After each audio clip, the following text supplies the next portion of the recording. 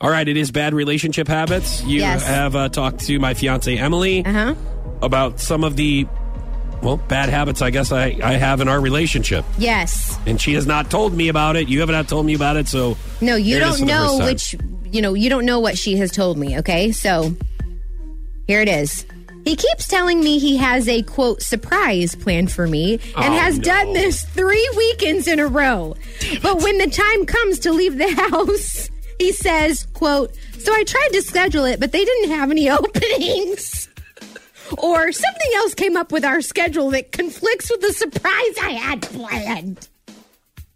Which basically means he didn't actually have something planned. I did. He just said he did and then tried to scramble and it didn't work out.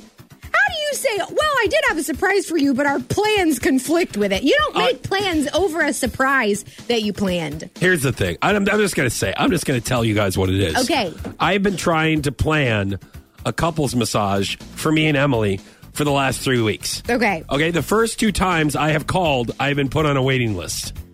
Jeez. So it has never worked out. Did you tell them who you are?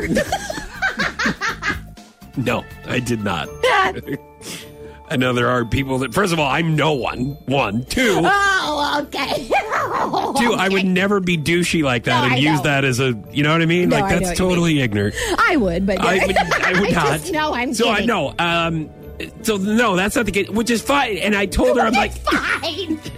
I told her, I said, look, it's not working out. I guess, we didn't get the call. Like no one else canceled, so we can't go. So that was the first 2 times. This week, happened 2 times? Yeah, the last 2 weeks. This week. Why did you tell her that you had a surprise if you didn't have an actual appointment? Because I wanted to let her know that I care about her and I'm being proactive about our relationship. Oh, okay. Okay. Well, how'd that work for you? It seemed like, great. Until she texted you, that she was very understanding. But apparently, in the back of her mind, she's very disappointed. Now, this week, we had a conflicting appointment, and I actually scheduled a couples massage this week. Mm-hmm. Well, then we had like an appointment together, and I had to cancel it.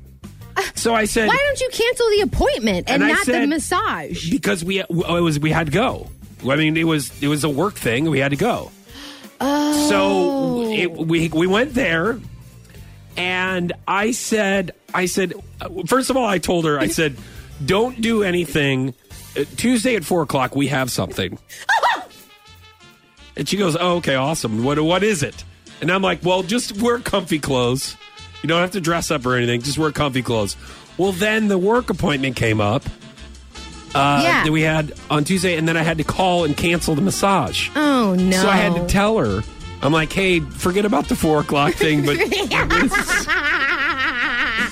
Just kidding. You can go ahead and make yourself busy at 4:00. That sucks. Let me tell you something. If you don't have the surprise, like...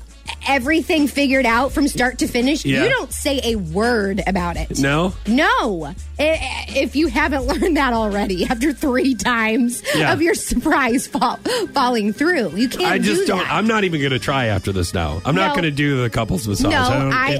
No, when I read this, I was actually very, very... proud of you that you were planning surprises, because you guys are, a year and a half in. Sometimes that's not still going on this far into a relationship. So I think that is very sweet that you are still doing that. Exactly. However, you just need to be smarter about it. Yeah. Okay? I need to wait until at least the 2.5 or 3 year mark to stop with the surprises. No, that's not what you mean? No. Oh, okay.